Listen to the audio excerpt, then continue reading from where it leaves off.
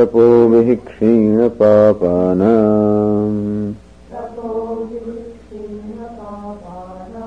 शान्तानां वीतरागिणाम् मुमुक्षूणामपेक्ष्योऽयम्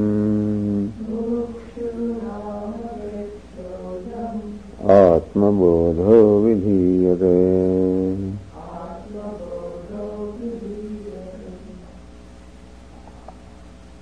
Verse 27. आत्मा भासयत्येकः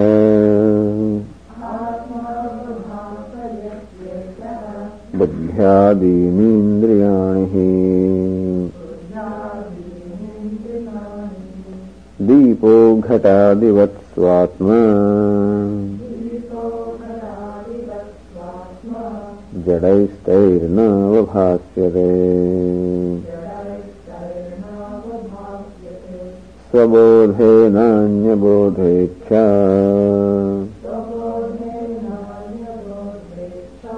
बोधरूपतयात्मनः न दीपस्यान्यदीपेच्छा यथा स्वात्मप्रकाशने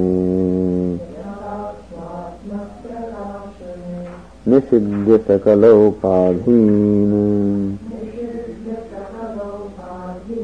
नेति नेदीति वाक्यतः। विद्यादैक्यं महावाक्यैः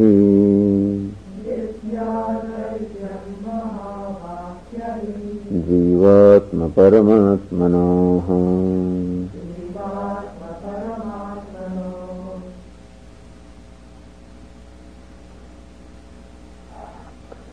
What is the upaya, the method of knowing the self? Since you said that the self, Atma, cannot become the object of perception, it cannot be objectified by the mind or the intellect, then how is it to be known? So, neti neti, sakala upadhi nishidhya. By nishedha or negation of all the upadhi. Understand that when we mean upadhi, here we mean the various notions arising on account of the upadhi. The word upadhi itself is a technical word which means that something that imparts its dharma or attributes upon another thing. Like a cloth imparting its attributes of color, etc. upon the crystal, and how cloth becomes the upadhi. However, the problem is that this upadhi becomes an occasion for us to commit an error. So since there is this colored cloth in the vicinity of crystal, the crystal appears to be colored also, and therefore there is an occasion for us to take the crystal to be colored. And so also the body is in the vicinity of the self, and therefore body as though imparts its limitations upon the self, and therefore there is an occasion of taking the self to be the body, to be the mind, to be the intellect. And it is all these conclusions which are to be negated. Neti neti iti vakyataha. By this statement from the Upanishad which reveals neti atma, I am not this, I am not this. Meaning, I am not gross, I am not subtle, I am not tall, I am not short. And thus negating all the attributes of the gross body, the subtle body, the causal body, everything. And thus showing the fallacy of the conclusions that I have about myself. That's not enough, of course. But Jivatma Paramatmanoho Mahavakyahi Aikyam Vidyat. Then one must discover, I am not this, then who am I? I am pure consciousness, awareness, which is self-shining, just a mere witness in whose presence everything takes place. I am Satchidananda Nitya Nirmalaha. I am ever pure, full and complete Satchid Ananda. In this manner, may you discover the identity between yourself and Paramatma, meaning may you discover the self which has been taken so far to be a limited entity, in fact, is not limited. Because the limitation is a sense that is created on account of taking this body, mind, etc. to be myself. And this is how anena prakarena jnatavyam. In this manner, the self is to be known, meaning by removing the notions, by discovering the notions to be notions. In this manner, I become free, because what binds me are only all these various notions. I am limited. And these are all the different, that is, I am limited. That is like the Shruti, that's always in the background. Then when I say I am happy, I am unhappy, I am good, I am bad, I am successful, I am a failure, all of these are nothing but the modification of the same Shruti, I am limited, I am limited. So just as in that musical program, at the back you have this tanpura, and the constant Shruti, the note is being played, and what the musician sings are all the modifications of the same note, and so also all the various notions that I have are the variations of one fundamental notion, that I am a limited being, I am bound. And as we discover that this sense of bondage, there is no validity for me to conclude that I am a limited self, that these conclusions arise only on account of identification with the body, then I start becoming free from them, and that is how I discover the Atma to be free. Now this method looks like a negative method. The question is, Atma Swarupa Jnane Atam Nirasana Abhave Kakshatihi. Introducing the verse 38, it says here that isn't there another way of knowing myself directly? Atam Nirasana Abhave. Suppose we do not have this Atam Nirasanam, meaning negating what I am not. That means what it is. Atat means what it is not. Atam nirasana, negating what it is not, meaning negating what I am not. That is all. This is a method that they recommend, or this is a method that is employed in the Upanishads, and the only method possible, Atma Swarupa Jnana, in the knowledge of the self, is the whole thing of negating what I am not. Suppose we don't do that. Suppose I don't negate what I am not. Kakshatihi. Then, what is the problem there? Iti ashankya. Atam nirasana abhave atma jnatum ashakya hai. Says, unless you negate or unless you see the mithyatvam, the falsity of what you are not, until then it is not possible to know what you are. We have to know very clearly what I am not. Meaning, that what all notions that I have been entertaining, how all those are erroneous notions, meaning the error has to be recognized as error. And unless that is done, there is no way of knowing myself. Atma jnatum ashakya yatha ayam sarpaheti aropitasya sarpasya apakarana abhave rajju jnanam na utpadyate tadvat. Just as, for example, where in fact there is a rope, and you look upon that rope as a snake, meaning commit the error of taking the rope to be a snake.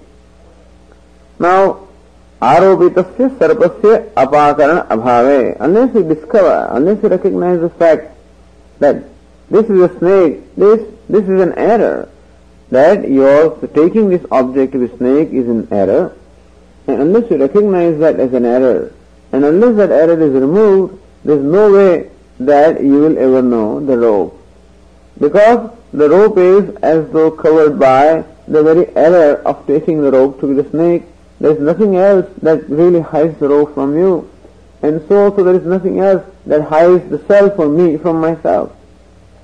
And the self is limitless whether I know it or not. It shines, the limitless shines by itself, and therefore it doesn't have to be made to shine.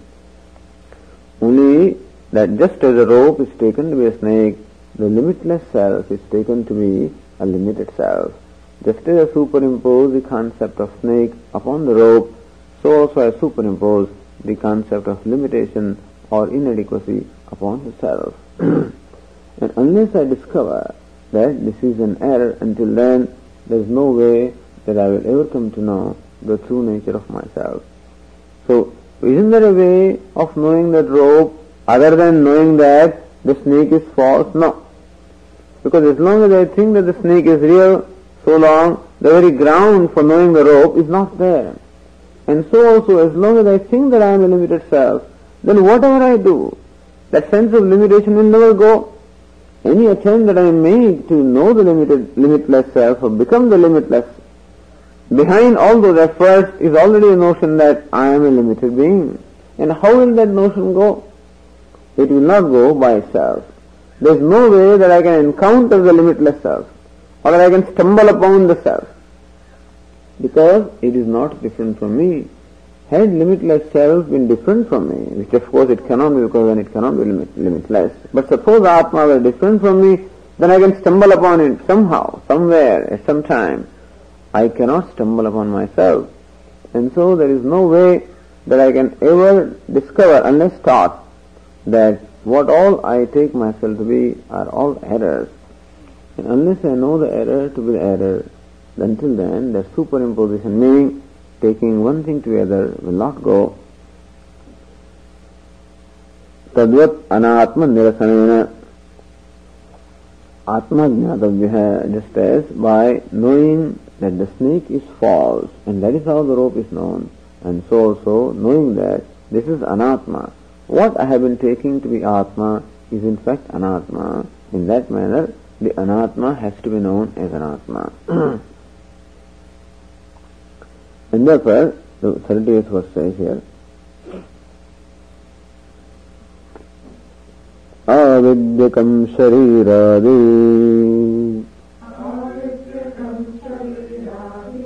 drishyam budbudavatksharam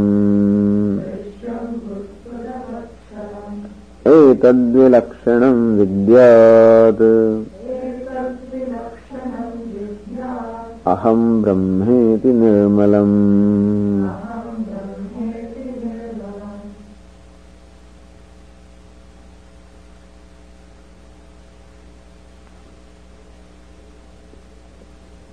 Shariradi avidyakam drishyam budbudavat ksharam.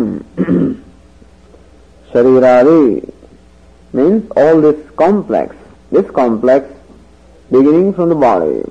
And what is this complex? This complex, which I call I, is body, sense organs, the vital air, the mind, the intellect. All of this makes this complex, which is what I call as I.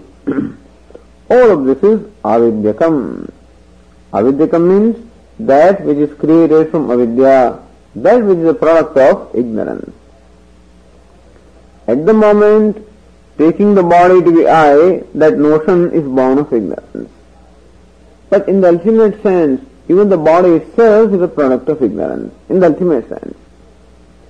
Because if you trace the origin of the body, then we will discover that the reason why the body is in the first place is because it is, as it was said earlier, a counter of experience. It is a place or an abode remaining where I can gain various experiences in the world. Alright, why was the need for this abode remaining where I can gain various experiences? Because there was a need for experiencing. Why was there a need for experiencing something? Well, I wanted to become something. I thought that I am unhappy and I want to be happy. I think that I am limited, I want to be limitless, and therefore there is a need to gain that happiness, need to become limitless. And therefore, that need can be fulfilled only when there is a place remaining where I can function, and therefore the body came into being. And that need also required for me to have the instrument or the means to fulfill that desire, and therefore I require the organs of action, I require the organs of perception, I require the mind, I require the intellect. All this equipment is needed in order to fulfill the desire of becoming limitless or to fulfill the desire of experiencing happiness. And that desire itself is a product of what? The desire itself is a product of taking myself to be a limited being, that I am a limited self. Now that sense of limitation is a product of what? Is a product of avidya or ignorance. Not knowing the self, which is pure, nitya nirmala, which is ever pure, ever unconnected, ever awareness, not knowing that I am limitless already, I take myself to be limited. From that arises a desire to become free from limitation. From that arises a need to fulfill that desire, and therefore the need for the body-mind complex, mind, intellect and sense organs, and from that arises a need for having a body so that all those experiences can be gained. So ultimately this body and the sense organs and the mind and the intellect, all of these are products of that, the fundamental desire of becoming limitless. If that desire were not there, I would not be born. The reason why I am born is that I want to become fulfilled. I want to become limitless. I want to be happy. If that desire is not there, who will be born? Kohyavanyat kafpranyat yadesha akasha anando nasyat. As Taittiriya Upanishad says, who will breathe in and breathe out? There will be no need or there will be no incentive, motivation for anyone to even continue with living unless this Ananda Atma Nasya, unless this Atma were there. Since Ananda is there, the limitless is there, the happiness is there, that's what is the motivation for one to continue in breathing. And I would not have undertaken this task of breathing, merely being born, had this Ananda not been there. And therefore, I am born merely to gain Ananda, to gain happiness. And so, all this itself, this desire, the desire to be happy or the desire to be limitless is the original cause for the whole, birth of the whole creation. Otherwise the whole universe would not have been there. I would not have been there, and if I am not there, well, the universe would not be there. Because all the objects are meant so that I can experience them. The five-fold objects of the world, Shabda, Sparsha, Rupa, Rasa, Gandha, and the five corresponding organs of perception, all that beautiful setup is there. For what? So that I can always communicate, or I can interact, I can experience. So that need for experience on my part is the motivation on account, because of which all these things are there in the first place. And if that motivation is there only because I think that I am a limited self, and that is self because I do not know what I am. And therefore, avidyakam, this body and this whole complex is a product of avidya. That's the first thing that we should know. And therefore, when we analyze this body and reduce it to its fundamental components, or take anything in this world and then reduce it to its fundamental components, ultimately everything will get reduced to ignorance.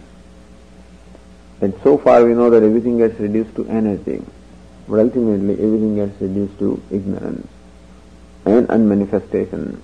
And ultimately it all gets resolved into I, the awareness. So this is a product of avidya, ignorance. See, this is how they look at it. That there is a very peculiar way of looking at the whole thing. They don't look upon this body, we look upon it in a different way. It's a male body, female body, a beautiful body, tall body, etc. That's my way of looking at it. Which is fine, there is no, we're not opposed to that. But then understand something more about the body. What is the source of this body? Why is it there in the first place? What is it that it is doing? And then we find out that the source ultimately is this desire, and desire to be limitless, which desire itself arises from ignorance. So avidyakam, then drishyam. What is the other peculiarity of this body, mind, intellect complex? Drishyam, darshana yogyam, that which is the object of darshanam, object of perception. It is something that is known, it is something that is objectified. So drishyam means object of knowledge. And this also we have to clearly see. And take our time to make sure of this. Take time to see this fact as clearly as we can as to how this body is drishyam, is an object of my experience. And so that is, meditation will be part of all of this, So it would involve this. Sitting quietly and just watching the body. By watching from tip to the toe, watching the whole body from the top to the bottom and bottom to the top. And see that every part of the body is something that is known to me. It is drishyam, an object of knowledge. That's all you have to know.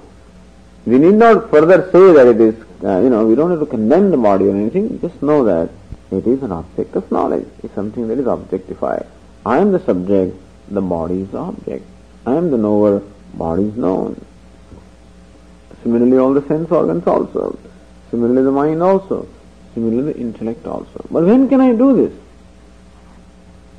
When I do not become emotional about this thing, Meaning that, oh, this body is terrible. Oh, this body is ugly. Oh, this body is such and such. That is called emotional, So, moment I become attached to that, or I have raga or dvesha. Emotion means likes and dislikes.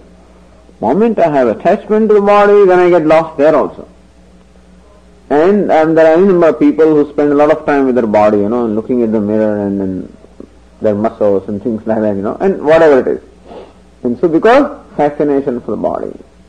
And there are other people who avoid their body also, perhaps in the same way, if there is a dvesha or an aversion for it. So raga and dvesha make us not objective, make us subjective.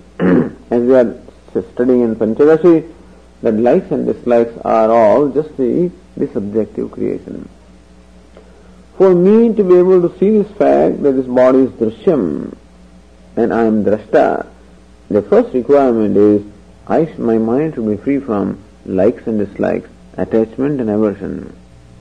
That I can observe this body in an objective manner without being lost in it.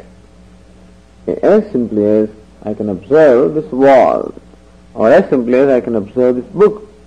So simply if I can observe my body. And when I observe the book, I am neither attached to the book, nor do I have an aversion for the book, and therefore I can know the book as it is. And so also, if I do not have an attachment or an aversion, then I can know the body as it is. It is an object of knowledge. You can enjoy the body, as I can enjoy a tree, I can enjoy a mountain, I can enjoy any creation of nature, and so also I can enjoy the body. Except the enjoyment should not be motivated by likes or dislikes. So when I look at the mountain or a tree or a lake or whatever, there is no aversion nor any attachment. I am able to appreciate them for what they are and enjoy them. And so I can certainly appreciate the body for what it is, that it is a very beautiful equipment. And if I do not employ the standards that are given to me to determine whether it's beautiful or not, that's all different. So there are different standards given, what is called beautiful. Suppose we set aside all those things, then you will see that the body is beautiful. Any mechanism, if you are a scientist, you will look at it that way. If you are a student of biology, you will see the beauty in your own way. If you are a student of art, you will see the beauty in the form of shapes and curves, etc. If you are a student of music, well, I think everybody will be able to find the beauty here, depending upon whatever orientation there is, because it is a very beautiful creation. As anything else is a beautiful creation, but the human body is the most beautiful creation. Most intricate, most sophisticated, most beautiful. You can enjoy it, provided there is no raga, no dvesha. That this is my body, this is a useless body, or miserable body, or fantastic body, or whatever it is. When I don't have that, I can be objective about it. So to be objective becomes the very first need for knowledge. Well, to be objective is a need for any knowledge. A doctor has to be an extremely objective person when he performs his whatever, the dissection, etc. upon body or whatever. There is total objectivity, and suppose a surgeon is performing surgery, he is just objective. And then alone he can perform, he can do what he has to do. He cannot afford to be subjective. This is my wife, how can I do that? And so on. Then he cannot perform his surgery. A scientist has to be objective, then he takes a specimen and he analyzes it. And similarly also, we take a specimen called the body and analyze the reality of this body.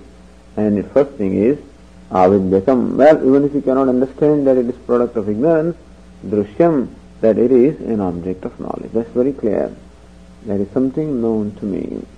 as clearly as this tree is known to me, or as clearly as the mountain is known to me, the body also is known to me. Perhaps the process of knowing will be somewhat different.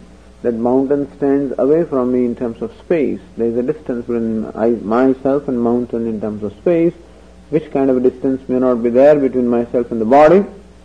But distance in terms of the knower and the known, the subject and object, that distance is definitely there. And therefore, this is Drishya Jatam, the body, all my sense organs, all of them are also Drishyam. That's all. My mind also is Drishyam. No grudge against the mind, nor any pride about the mind also. I am free from pride as well as grudge. That I don't grudge my mind because it entertains certain thoughts. Fine. So mind also is nothing but a flow of thoughts. And every thought also is known to me. So mind also is Drishyam, is an object of my knowledge. My intellect also and everything else also Drishyam, object of knowledge. In this manner we have to see. Drishyatvat budbudavat ksharam. And whatever is Drishyam is what? Ksharam is perishable. Anything that is known or anything that is objectified is all perishable. And so body is also perishable. Just as a tree is perishable, a mountain also is perishable, meaning that today or tomorrow it will be destroyed. As I say, these Poconos are all very old mountains. All of them have been worn out, mountain is worn out. Can you imagine that? And so the mountains which are not worn out are young mountains. Like Himalaya is a young mountain, and therefore it is so tall. Perhaps after some billion years it may be worn out, and there may be some hills there, as we have here. So mountains also get worn out. Only when you go to this Grand Canyon that you know how wearing out takes place. They say that if you come, every day you come here, it's a different thing. No, this place is not the same on any 2 days. So when you come again, so you will definitely find a different place.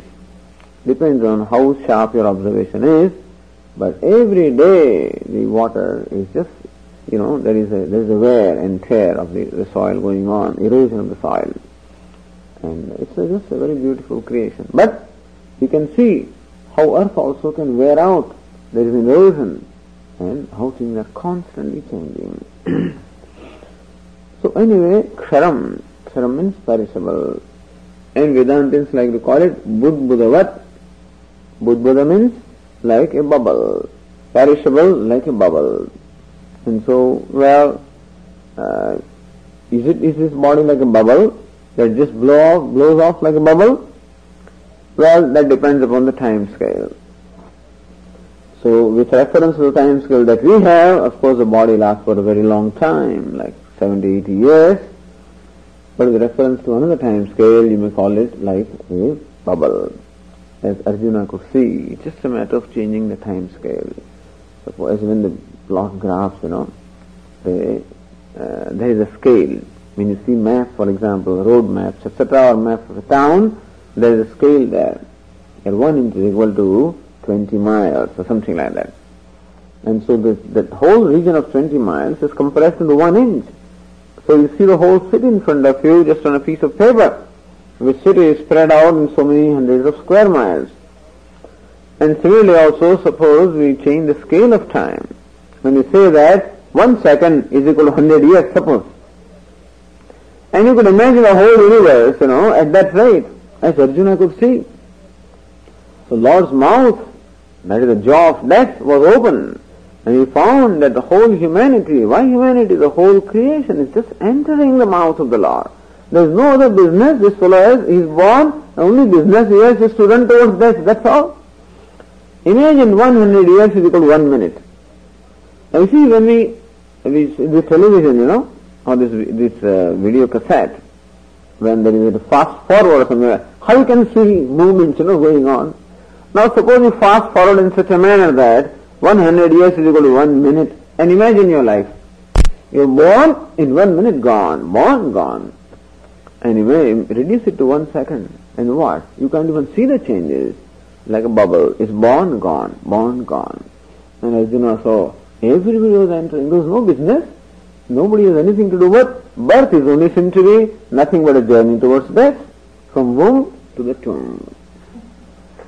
And so this ksharam, everything really is perishable. It's just a matter of time scale. As in dream, the time scale changes, and how we see generations. I see grandfather also, and father also, and myself also, and all kinds of things we see. In span of couple of minutes, you gain experience of so many years there. And so, ksharam in that sense, it is what? Like a bubble. Lakshmi stoya taranga bhanga chapala. So they always, somehow, this idea of everything being kshanikam is there right from the beginning. Not only Buddha said, sarvam kshanikam kshanikam, sarvam dukkham dukkham. That's one way of looking at the life, which perhaps is a negative way of looking at it. But then, it also is an aspect of life that we have to be aware of. Everything is momentary. And moment may be equal to 100 years, or moment may be equal to 1,000 years, or moment may be equal to 16 billion years also, which may be like the one cycle of creation, or whatever it is. But still, with reference to what we call the timelessness, it is just a moment. And so, that everything is, then we should know. Because we get so preoccupied with our 50 or 100 years, that we have no idea that we are seeking freedom from the limitation of time also. And so the timelessness, the limitlessness also is timelessness. Because the moment there is a concept of time, it is going to be limited. And so when I am seeking the limitless, I am also seeking freedom from this whole, the effect of time also. And with reference to the timeless, what is 100 years? Nothing. For example, anything divided by limitless is 0. And so divide 100 years by limitless, or infinity also is 0. And divide 1 billion years by infinity, that also is 0. And therefore, with reference to the Ananta Kala, the time, which is the endless time that we are talking about, this is all. So we really have to rise to a certain height. Get out of all our little things, 5 years, 15 years, 100 years like that, and look at the whole thing from a different perspective. So we have a little narrow, constricted perspective. And therefore, they say that you just turn the microscope the other way around, every little thing, look at the microscope in one way, a small thing looks so big, turn it around, a big thing looks so small. So right now, every small thing is so big for us. Because that is how because this little thing, my little life is so important. My little body is so important, and therefore every little thing is so magnified out of proportion. Just turn the other way around. This is called the Vesti point of view. Look at it from the Samashti, the total point of view. As Vedanta Sara says, when you are walking in the forest, every tree is a huge tree, and every tree is different from every other tree, and you can notice all the differences. Rise up 5,000 feet, 10,000 feet, 35,000 feet, and look at it from a plane, and what do you see? Ekam Vanam, one forest.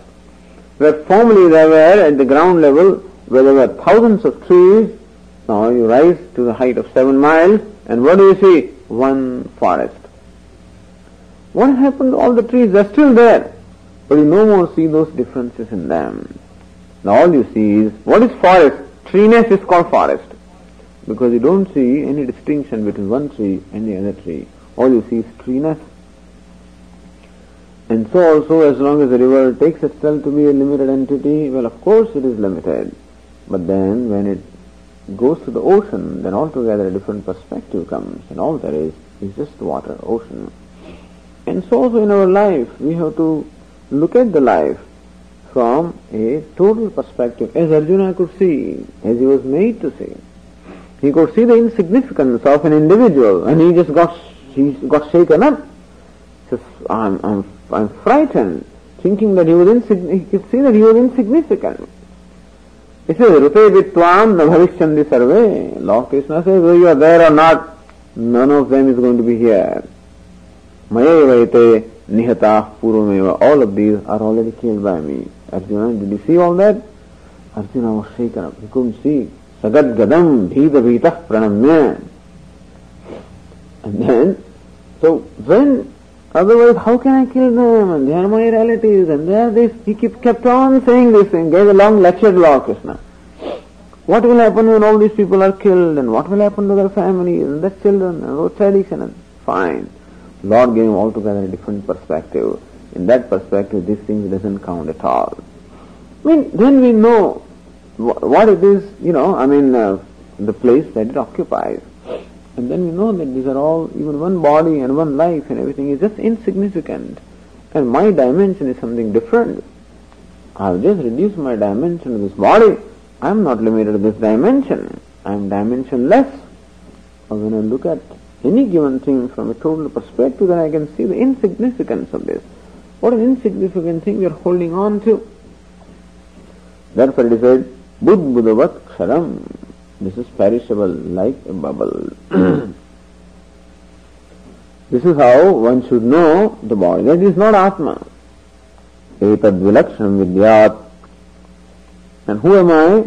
Etad vilakshanam. Totally distinct from this. This complex of the body, sense organs, mind and intellect. I am the one who is totally distinct from that. Who am I? It is all drashya jatam. Who am I? I am drashta. I am the witness. I am seer. Yad drishyam tad jadam. Whatever is perceived is jadam, is inert.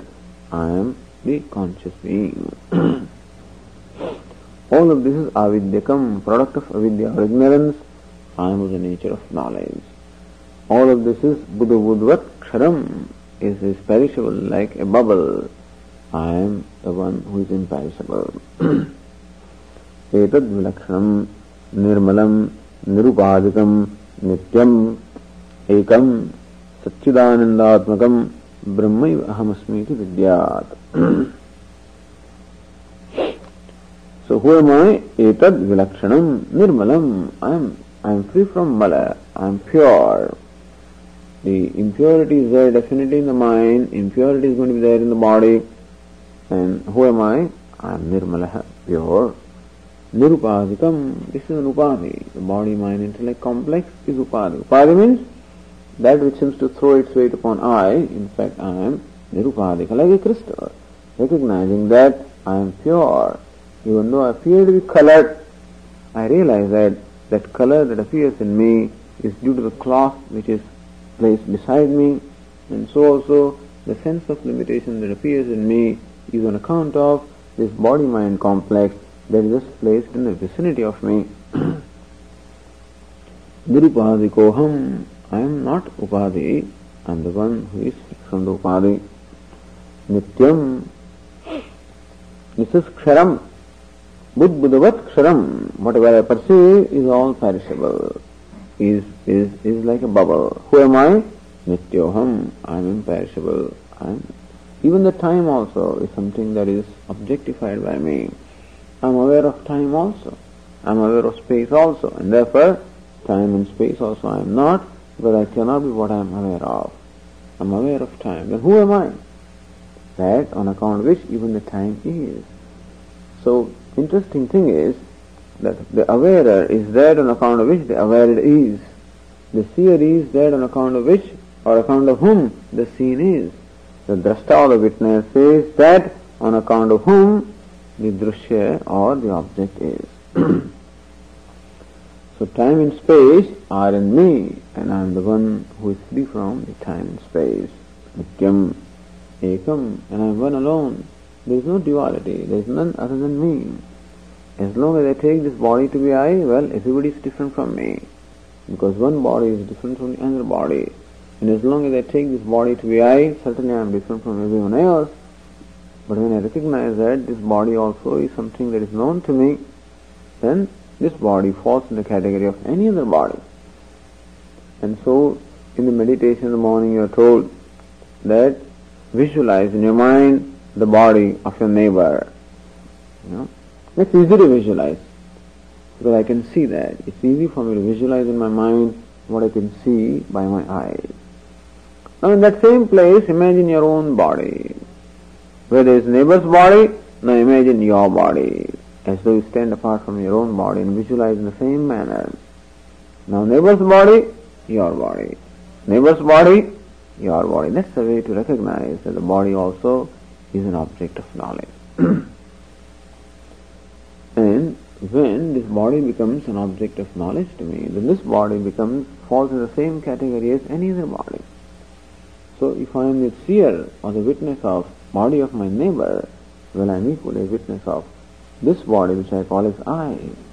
And then when I am the witness of the body, I do not have the form, because form belongs to the body, and I thought that I have the form as long as I take myself to the body.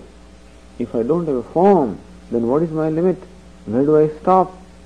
So wherever I look, everything is known to me, and therefore every form and every boundary, in fact, becomes an object of knowledge to me. So there is no boundary, because the boundary also is within the awareness. And so there is nothing that in fact confines me. The body does not confine me, the mind and intellect do not confine me, the time and space, nothing confines me. I am the one who is one without a second, for whom everything is the object of knowledge. Satchidanandatmakam, pure existence I am, Chit, pure awareness I am, Ananda, limitless I am. Brahmaiva ahamasmi, iti vidya. This is how one should know oneself as Brahman. Tataha kritakrityo bhavati. What happens with this knowledge? Tataha, on account of this knowledge, kritakrityo bhavati. Kritam krutyam yena saha kritakrityaha. One by whom. So, whatever is krityam, krityam is that which should be done. Kritam means that which is done. So one who has done whatever is to be done is kritakrityaha. And this knowledge makes me kritakrityaha, makes me the one who has done whatever is to be done. Meaning, one whose life is completely fulfilled. So this knowledge makes a person fulfilled in every respect, because to discover myself to be limitless, discover myself to be Brahman is all that I am seeking, in fact, because Brahman is limitless.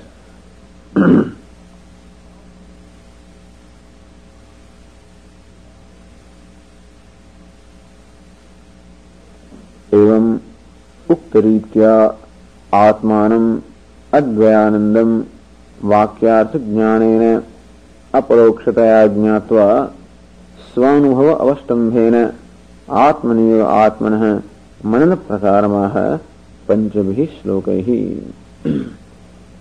Evam, you may say that so far what the section that was there can be called Shravanam, meaning that in all these verses the nature of Atma has been revealed by the teacher. So that is Shravanam. When something new is revealed to us, and then when we reflect upon what has been revealed, then that will be called Mananam. And when we try to assimilate or own up what has been known, that will be called Nididhyasanam or meditation. So Shravanam, listening to the scriptures. So listening means I expose myself to the scriptures which are the means of the knowledge, and thus I learn.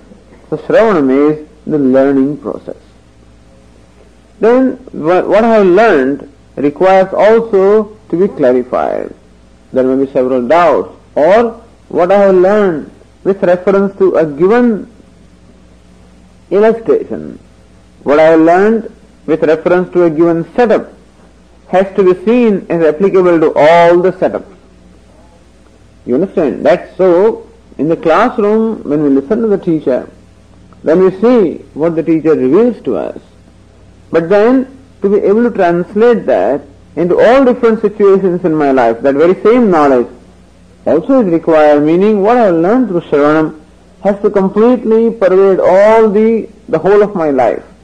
Then that knowledge becomes clear. And finally, I have to own up that knowledge. There are errors.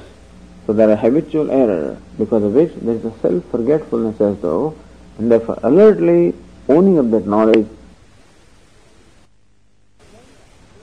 and then see it through and through everywhere. That is going to require again a mananam, a reflection. that what was seen in laboratory, in one reference, so when I can appreciate that apple is falling, now when I see a stone falling, then I know it's the same thing. Or when I see a feather falling, I know it's the same thing. Or when I fall down myself, I know it is all gravity. Meaning that law of gravity which I understood in reference to a particular setup in the laboratory, where an object is made to fall and we make measurements, etc. Then wherever this law of gravity is found, to recognize it. That would be the task of mananam. And then in this particular case, since there is an error of self-forgetfulness, to own up that knowledge will be nididhyasanam. So translation of that knowledge becomes necessary, and that is mananam. Otherwise, we may be able to see a given thing in one reference, but to be able to see the same thing in different references becomes necessary. Like I know that 12 multiplied by 5 is equal to 16. But when there are 5 objects, each of 12, in the group of 12, and there are 5 of them, then to know that this means 60 is application of that knowledge in the and to be able to see that. As I might have told you that in Ahmedabad we had this boy who every day used to deliver milk. At the end of the month we settled account with him, and so at the end of the month I had to give him 120 rupees.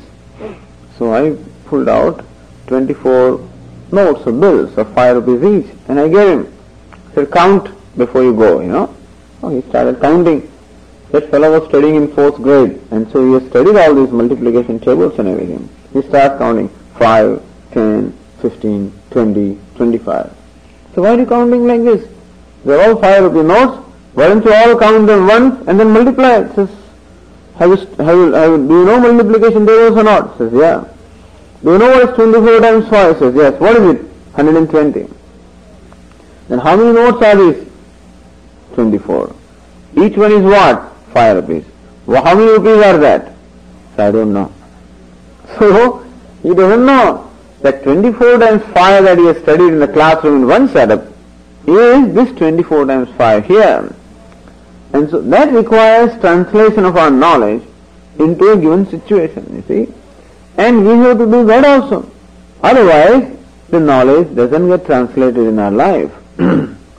So mananam accomplishes all that. Every situation requires us to reflect upon the situation and see what that knowledge that I have means in this particular setup.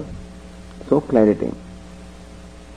And then owning up that knowledge by overcoming the habitual error will be nididhyasanam. So according to this Tigakara, the next 5 verses give us the method of what they call mananam, or reflection upon. So vakyartha jnanena aparokshadaya jnatva, or it can be called better nididhyasanam in fact, but whatever you want to call it. It says eva muktaritya atmanam advayanandam. Atma, the self who is advayananda, who is ananda, who is happiness, advaya and non-dual. Vakyartha jnanena. Vakyartha means mahavakyartha jnanena. By knowledge of what the mahavakya, such as Tattvamasi, has to convey, by the aparokshataya jnatva, seeing directly or immediately the meaning of this vakya, this statement, I am limitless.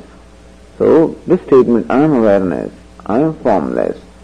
Directly seeing the meaning of the statement, svanubhava avastambhena. So Shravanam gives us this knowledge as to who I am. Svanubhava avastambhena. And now by my own various experiences, atmaniva atmanaha manana prakaramaha. Then translating that knowledge in and through all my experiences, meaning seeing that knowledge in and through every experience, this will be manana prakaraha, the method of mananam. And that is presented in the next 5 verses. So the verse 31 says,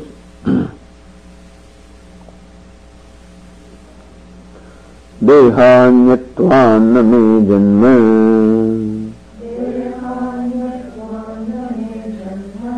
Jara karsyalayadayah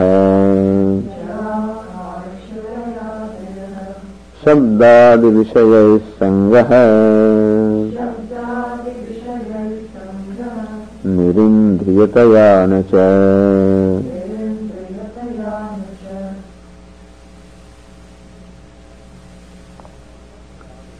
That I am not the body. What does it mean? Deha anyatvat me.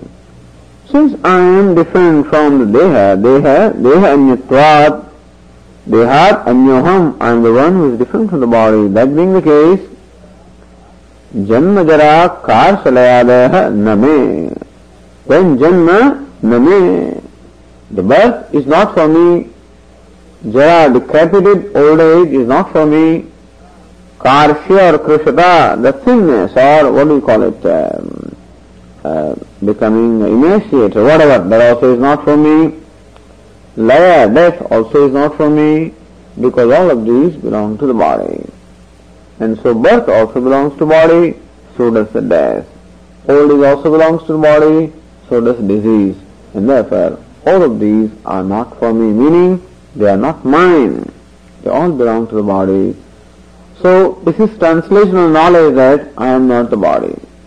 And therefore, this knowledge has to be translated. Every time the idea comes in my mind that today is my birth date, well, this is not my birth, it's not my birth. It is the birth of the body. The hair is getting grey, I am getting old, well, that's not for me, that's for the body. I become very thin, I have lost a lot of weight, that's not for me, that is for the body. I put on a lot of weight, whatever it is, And so, when all of these are conditions of body, which you recognize. It's not, there is no need that I need not recognize the condition of the body. But I need not call them my conditions, that's all. If I know the body and its conditions, perhaps it's one thing.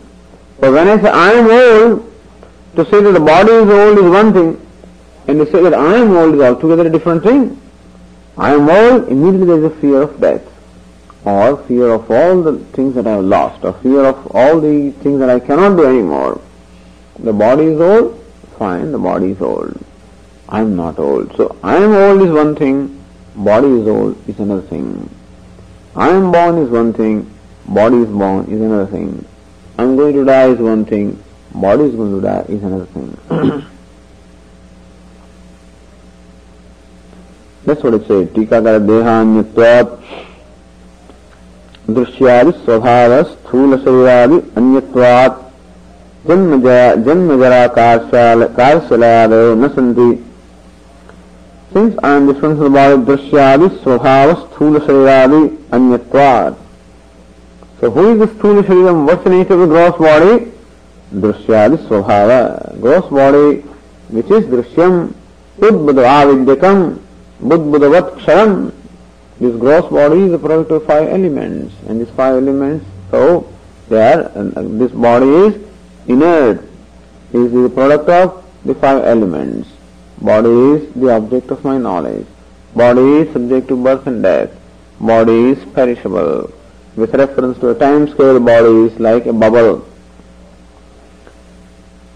I am different from, since I am different from the body, since I am the seer and the body is the seen, since I am the knower and the body is known, therefore I am not the body, and therefore all these different attributes of the body, such as janma, jara, karsha, layadaha, the birth, the old age, the krishata, the fatness, grossness, whatever, thinness, all the death, all of these, nasanti, they are not for me. Shabdadi vishehi sangha nirindriyatayana. So each one of these can then aid in meditation. You can take just one verse or the idea contained in a verse, and that can become the idea to explore during one session of meditation. Just one idea. I am different from the body, and therefore the birth is not for me. You can sit there and visualize the process of your own birth if you can, how you are born and how you are growing. Imagine little embryo and then growing and little mouse being born, that's what a child is. When a child is born, he is like a little mouse, I guess, Such a funny and ugly creature anyway. And slowly it grows into a big thing.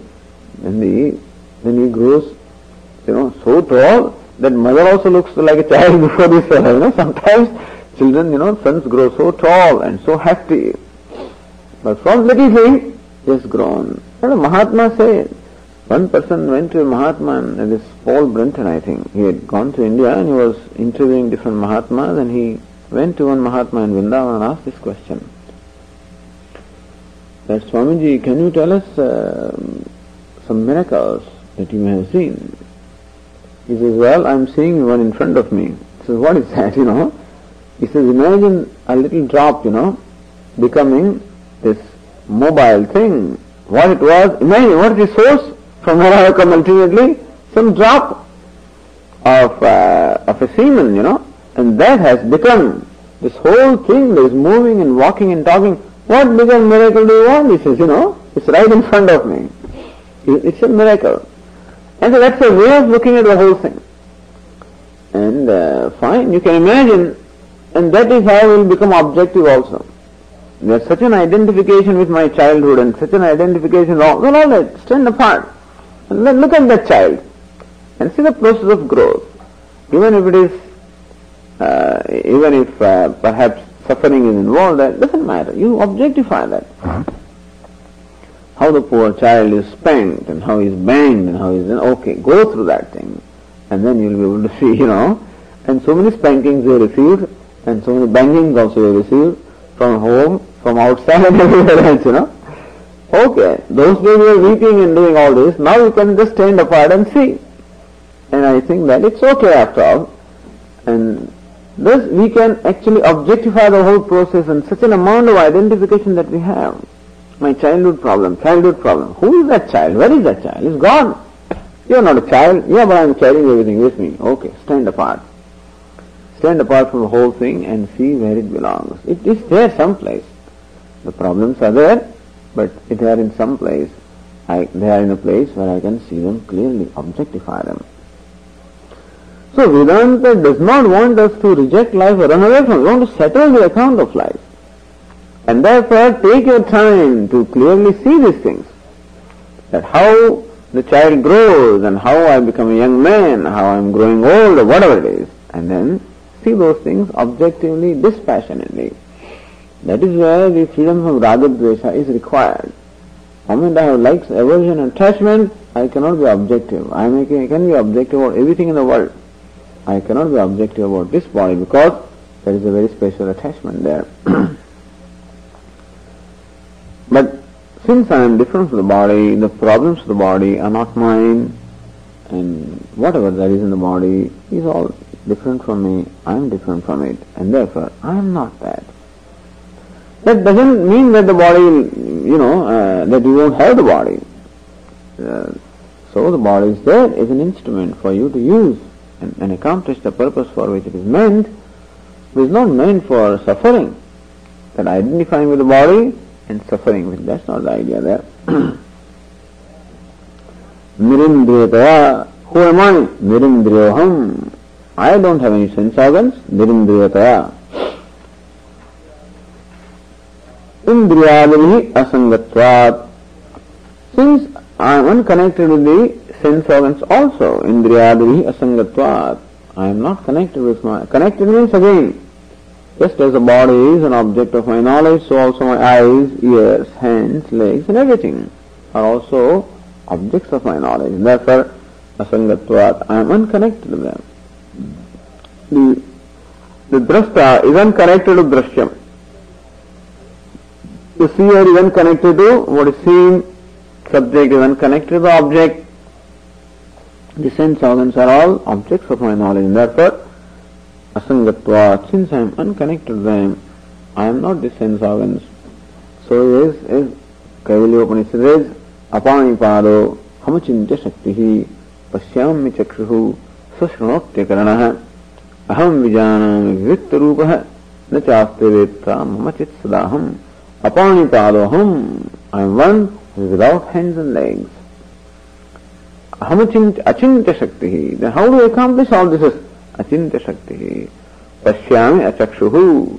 I don't have eyes, but I see everything. Sashrunoti akaranaha. I don't have ears, but I hear everything. And so hearing is done by the ears, I am the witness of the function of hearing, seeing, walking, talking, etc. I am myself, so Sarvendriya Gunavasam, Sarvendriya Vivarjitam, Asaktam. As 13th chapter of Gita says, Sarvendriya Gunavasam, the one that appears to be functioning through all the sense organs, Sarvendriya Vivarjitam, but one who is devoid of all the sense organs, or one who is distinct or different from all the sense organs, but still appearing to function through the different sense organs. And so, Nirindriyoham, I don't have any sense organs, neither am I the sense organs, nor are the sense organs mine. Both ways. Neither am I the body, nor is this body mine, because I am not connected to the body. Okay, you may have a special relationship with the body, etc., but the body is not yours. For it to be mine, there must be a physical connection. For me to call this sun is mine, there must be some physical connection there.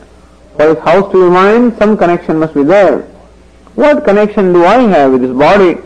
There is no way that I can be connected with it, and therefore I cannot call it my body, because my is association, is relationship, you know. And so just as the sense organs, these are not my sense organs either, and therefore asangatvat Shabdadi Vishayahi Sangaha Nasti, Shabdadi Vishaya Bhogahi, and therefore all the various experiences taking place at the level of the sense organs, Pashyan, Shrunuvan, Sprushan, Jibhan, Ashnan, Gachan, Swapan, Shwasan, Pralapan, Visudhan, Grundhan, Unmishan, Nimishan, Nape.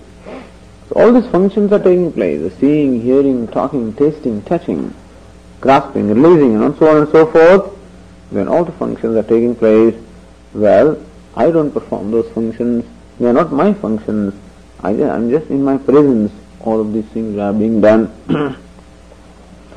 And therefore, Shabdadi Vishabhogahi Sangaha Nastiyava, I do not have any sangha or attachment or connection with all the various experiences taking place at the level of sense organs. Anubhavatvad, because I am of the nature of Anubhava. I am the one in whose presence all the experiences take place. But these experiences are not mine. All the experiences are in the level of sense organs. So Shabdadi Vishayahi Nirindriyataya, that's the hetu on account of the fact that I am Nirindriyaha, I am the one who is devoid of all the sense organs. How can you say that? Because I am the seer or the knower of the sense organs, and therefore Shabdadi Vishayahi Me Sango Naha Na, and therefore I don't have any association or connection with Shabdadi Vishayahi, with all the experiences such as these hearing, tasting, etc. taking place. I am not connected to them, I am just a witness of them. In my presence, all these experiences take place.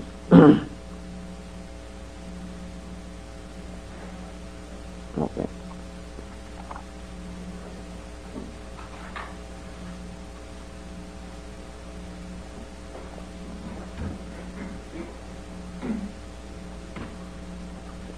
Om Purnamada Purnamidam Purnat Purnamudachyate Purnasya Purnamadaya Purnameva Vasishyate. Om Shanti Shanti Shanti. Shankaram Shankaracharyam Keshavam Badarayanam Sutra Bhashya Krutau Vande Bhagavantau Punah Punah. Ishvaro Gururatmeti Murti Bheda Vibhagine Vyomavad Vyapta Dehaya Dakshinamurtaye Namaha. Om Shanti Shanti Shanti. Hari Om Shri Gurubhyo